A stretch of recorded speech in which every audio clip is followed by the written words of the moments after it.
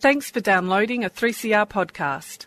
3CR is an independent community radio station based in Melbourne, Australia. We need your financial support to keep going. Go to www.3cr.org.au for more information and to donate online. Now stay tuned for your 3CR podcast.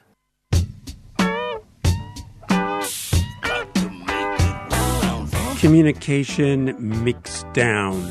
The show that takes a critical look at contemporary media And explores the way we use communication to make sense of the world around us. from social media to citizen journalism. To the logo on the front of your favourite T-shirt. It's all part of the Communication Mixdown. Each week, Thursday, 6 to 6:30. Communication Mixdown. Cranking up. Right here on 3CR. Debates about hate speech, free speech, the politics of outrage and political correctness are running hot. Progressives in the United States, for example, rail against Trump and his army of so-called deplorables. And here and in the U.S., conservatives complain about the clamp of political correctness and the rollback of freedom of speech. Some say in the eye of the storm sits social media. This is media that's immediate, ubiquitous, user-friendly, and very much now part of everyday life. But old media are implicated as well, setting agendas and advocating positions.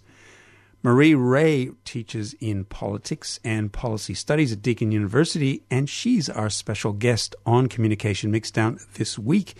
A former journalist herself, she's been following these debates and is currently involved in a research project looking at speech law reforms and how journalists view the delicate balance between freedom of expression and hate speech in liberal democracies. Welcome to Communication Mixdown. Thank you very much, John. And I wanted to start with something very concrete, something that got your attention and seemed to illustrate a bunch of issues for you, the story of Justine Sacco. Yes, so this was detailed very well in John Ronson's excellent book, So You've Been Publicly Shamed. This was a young American woman. She was about to board a flight to South Africa, and she tweeted, I'll get the exact words here, "Going to Africa, hope I don't get AIDS, just kidding, I'm white." She turned off her phone. She had a couple of hundred followers. She wasn't expecting to get too much reaction. Jumped on the plane, didn't have her phone on, but her tweet was retweeted hundreds of thousands of times. And so in real time, as she was flying over to South Africa, people were retweeting and of course, including their own outrage at what she'd said.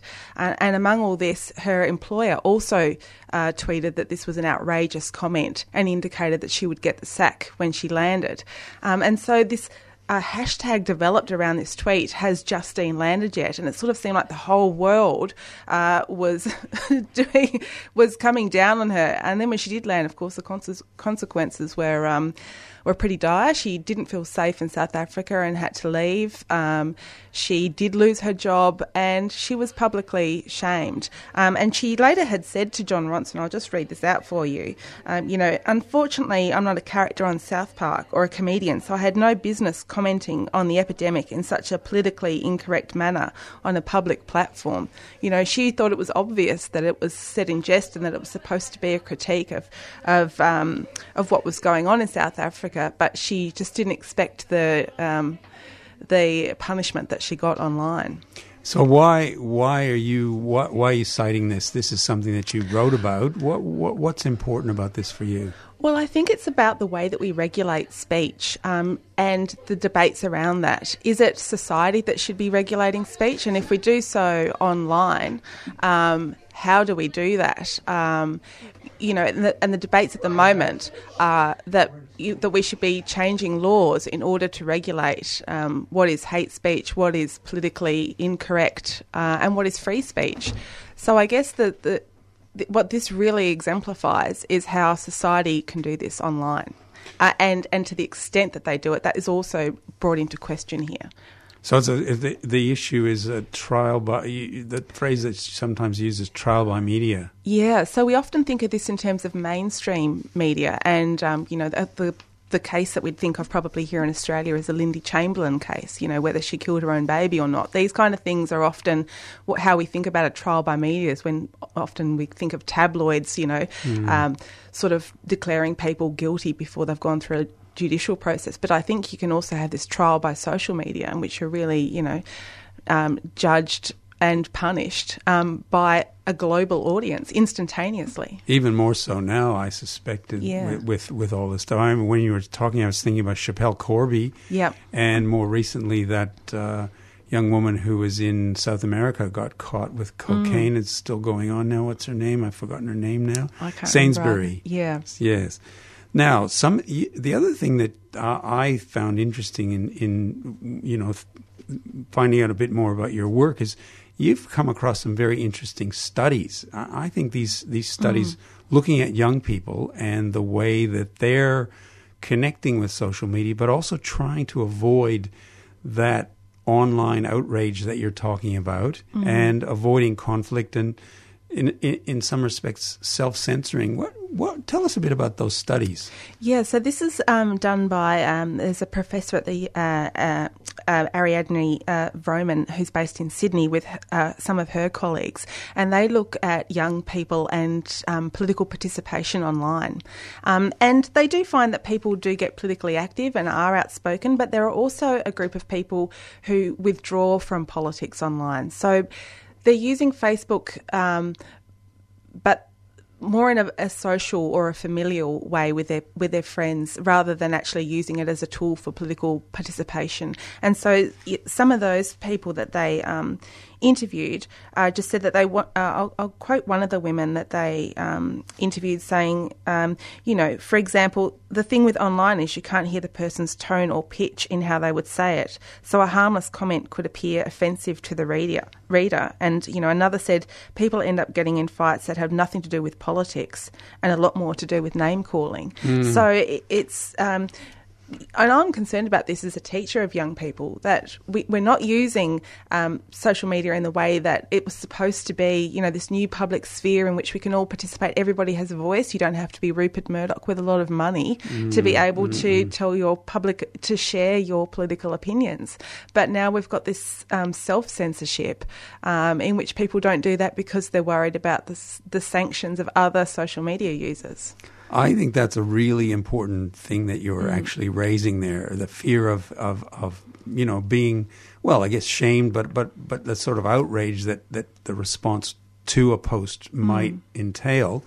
And the thing that's interesting for me, because you are, working as a lecturer and so on, I'm wondering about the classroom itself, and what's your feeling about how things go? I mean, I used to do that was my gig as well for a long time, and we used to have these things called tutorials, and people would be in the tutorials, and they would be discussions.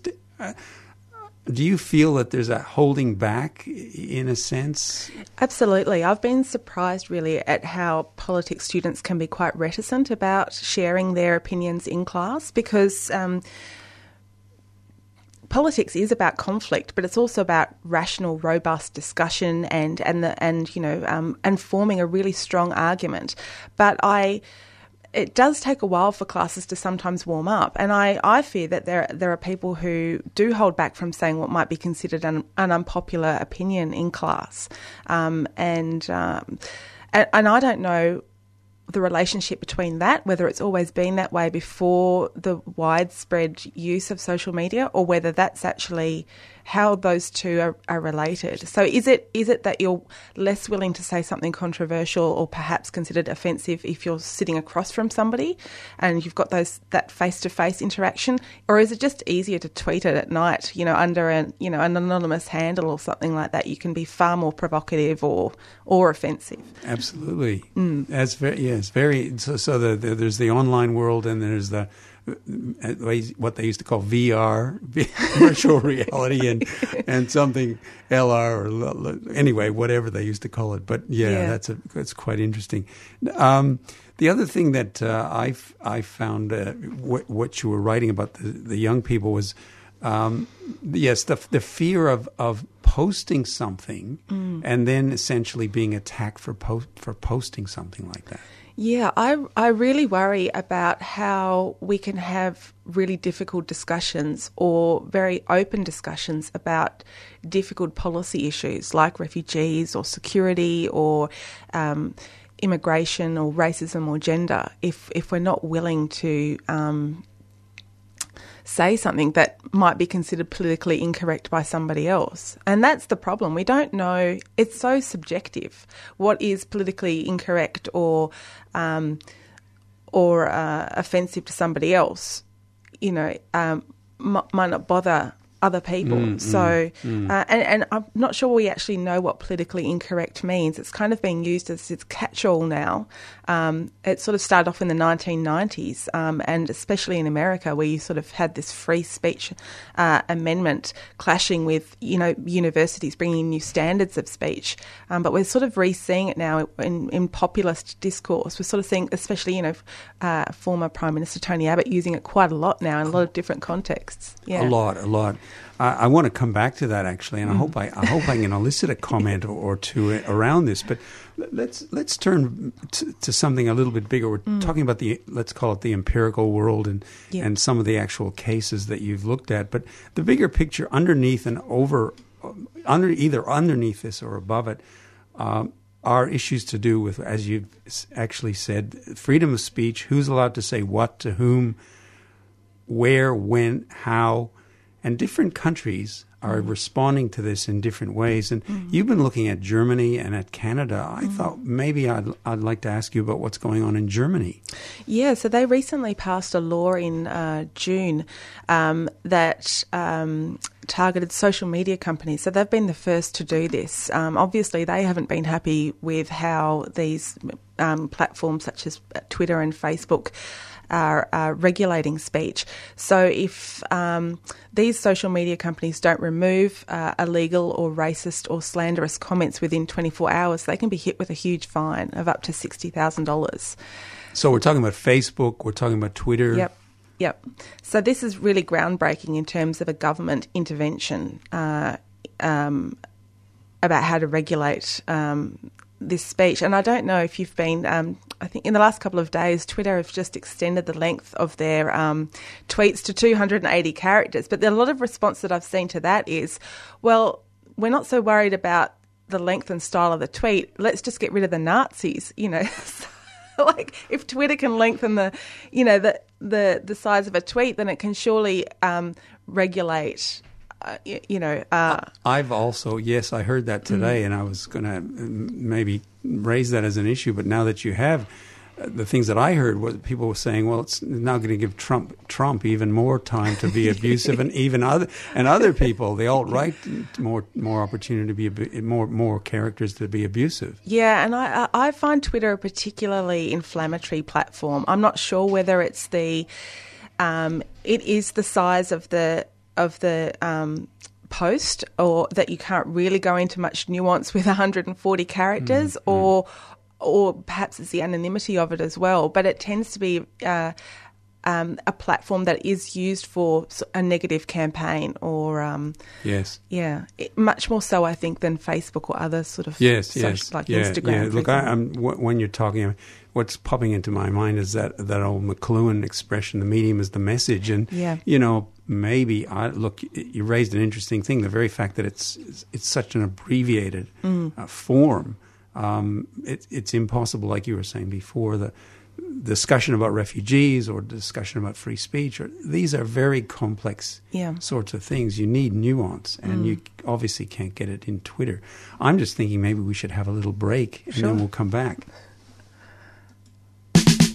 3CR is actively advocating for equality in the lead-up to the National Postal Survey on same-sex marriage. As such, we will not give airtime to the No campaign on the basis that it is prejudiced, homophobic and harmful to LGBTIQ people and our families. Our community may hold different views on marriage as an institution, yet we agree this postal survey is a political stunt designed to appease prejudiced and homophobic views. 3CR will continue to advocate for equality in all areas. At this particular time in our political climate, we need to ensure that our members, friends and colleagues know that 3CR is a safe space for all our community.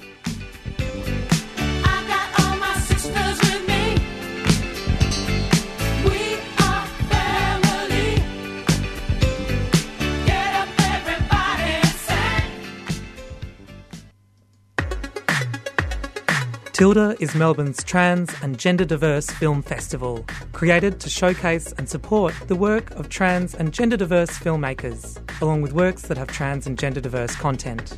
Join Tilda at the Footscray Community Arts Centre, October 26th to 29th, for our 2017 festival, filled with cinema, community and celebration. Head to tildamelbourne.com for program details and tickets. That's TILDE melbourne.com, a 3CR supporter.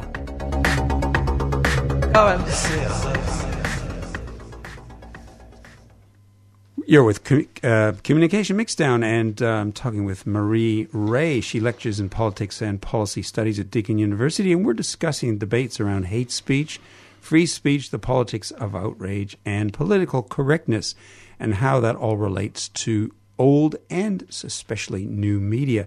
Now, we've been talking about different national responses to online, particularly the politics of outrage, but also free speech and so on. You've talked about Germany. There was also some very interesting things happen in Canada a couple of years ago. Yeah, that's right. So they had a very similar debate to the one that we've been having about the Section 18C of the Racial Discrimination Act here, which makes it an offence to offend, insult, humiliate or intimidate anyone based on race, colour, nationality or ethnicity. This was under the Harper government, and they had a very similar section called Section 3, which prohibited speech that was likely to expose a person to hatred or contempt. And they actually repealed their section. So they were successful in getting rid of their version of 18C. And why I thought this was really interesting was because it's not often that the left and the right media get together to lobby for a particular issue. But in this case, they did. So you sort of had left wing journalists, or the Canadian Journalists Association, also civil liberties groups, but also teaming up with sort of more conservative newspapers, what we might call alt-right commentators, all sort of arguing that this was draconian speech laws. What was the case? Just to give people the background of this. It was a couple of publications in particular, Maclean's and also the Western Standard, and they have published, I can't remember which one exactly it was, but they had republished the Muhammad cartoons that had caused riots in Denmark and across the world. So that was one, but they were also writing a lot of anti-immigration type of material, which also attracted these complaints. Now, the other side of this, of course, is not just the legislation; it's the companies who run these platforms, own and run the platforms. And there's, as you've talked about Twitter today, and there's a lot of pressure, as I understand it, being put on these new media companies to regulate in some way their platforms, particularly very recently, the Charlottesville incident in the United States, which had apparently a huge outpouring of alt-right sort of stuff, very racist, it was really ugly, and there's been a lot of pressure now being put on Facebook and on Twitter to do stuff. Have you been following that at all? I have a bit, and yes, I know that they. I know at one stage Twitter actually did close down some accounts of alt-right commentators. Milo Yiannopoulos, I think is how you pronounce his name, was booted off Twitter, but they just went on to another platform. And this is the thing about social media, is that one company can shut down accounts, but you can just spring up in a different place. And I guess I'm a little bit conflicted as well about, is it better to know that these groups are out there and thinking and saying this stuff, or is it so that we know that this is how people are thinking, or this is the kind of feelings that they want to express. I was quite surprised that the American Civil Liberties Union actually came out in defence of the white nationalists who protested in Charlottesville, because they are sort of fundamentalist pro-speech advocates. Yes. And I'm at a loss of how to actually, and this is why I find this topic so interesting, do we use social sanctions against this kind of speech, or does that end up into a Justine Sacco situation where it's the punishment doesn't fit the crime? Yeah, and I guess speaking about the punishment, I guess if you legislate, I guess the punishment becomes, I suppose you could be taken down, as it were, as a company, or taken off the web in some way or other, or faced with huge fines. I'm not sure what else you can legislate in those terms. And there's another argument as well, is that if you suppress it, it does come up into more uglier demonstrations of these feelings. You know, if people don't feel like they can have a say, we are hearing this, in post-Trump, about people just saying, you can't be politically incorrect anymore. I heard a lot of Trump supporters, when they were questioned about why they were attracted to his campaign, they said, well, because he just says it as it is, and we can't say whatever we want anymore. So if you do let people say what they want, then do you have a more civil society? And that really brings us right to where we are, I think where we are right now historically in Australia. And at the moment, it seems to me that what we're talking about really it fits very well into the moment that we're in, the politics of outrage that has to do with free speech, hate speech, that conundrum. And it's the same-sex marriage survey, which is going on right now. Yeah. It's extremely, and I think you probably would admit this, this is a leading question, but it is extremely divisive. It's very fraught. Yeah. Have you been keeping an eye on how this has been playing out, and particularly in terms of social media? Because your research interests, I think, do overlap with this sort of stuff. Absolutely, yes. I have been following it, and interestingly, this political incorrectness and free speech has come up quite a lot, with people on both sides saying that they haven't been allowed to speak freely about how they feel. And we did see, I mentioned earlier, Tony Abbott talking about political incorrectness quite a bit. And a statement that I felt was very interesting was when he said, if you're against political correctness, then vote no. That this became this umbrella concept for a whole heap of other things, including marriage equality. And I was quite fascinated to hear a lot of the no proponents are saying that they haven't been able to speak freely. So, for example, Lyle Shelton, Cory Bernardi, those sort of no advocates are saying that they're being bullied into being quiet, which I feel is quite ironic, because there was a survey done the other day that showed that the no campaign was actually getting quoted 4 times as much as the yes campaign in the mainstream media. I read that as well, and a huge amount. This Lyle Sheldon guy, he gets huge coverage. Yeah. Simply because in the case of the ABC, there has to be this idea of balance and so on. Yeah. So it's very interesting. And you just mentioned just before. Your students, you've been involved with some discussions with your students about these things as well. Yeah, so I teach a subject called Media and Politics Campaign Strategies, in which students can run their own communication campaigns, and a lot of them have chosen the marriage equality campaign as one to focus on. And so we've been really sort of analysing some of the material that's come out of that. And it will be really interesting, because they did pass laws prohibiting for use of a better word, offensive or vitriolic kind of campaigning. So it'd be interesting to see if anyone's actually breaches that. If we have any breaches at the end of this campaign, we've got another 6 weeks to go. So I don't know if it's if it can possibly get any nastier. But what I find fascinating is just you have somebody. Particularly, I think the No campaign here is saying that we don't have a voice in this, but they've got a huge platform, both in the mainstream media and online as well. Yeah, and again, things that I've read is they've spent enormous amounts of money on advertising for television, way more than the Yes campaign. Yeah, I've been very surprised that the Yes campaign hasn't had more funding or hasn't had a more... I don't know whether it's just because they're focused more on social media than they are on mainstream media, but they're also doing a lot of offline stuff as well, such as door knocking.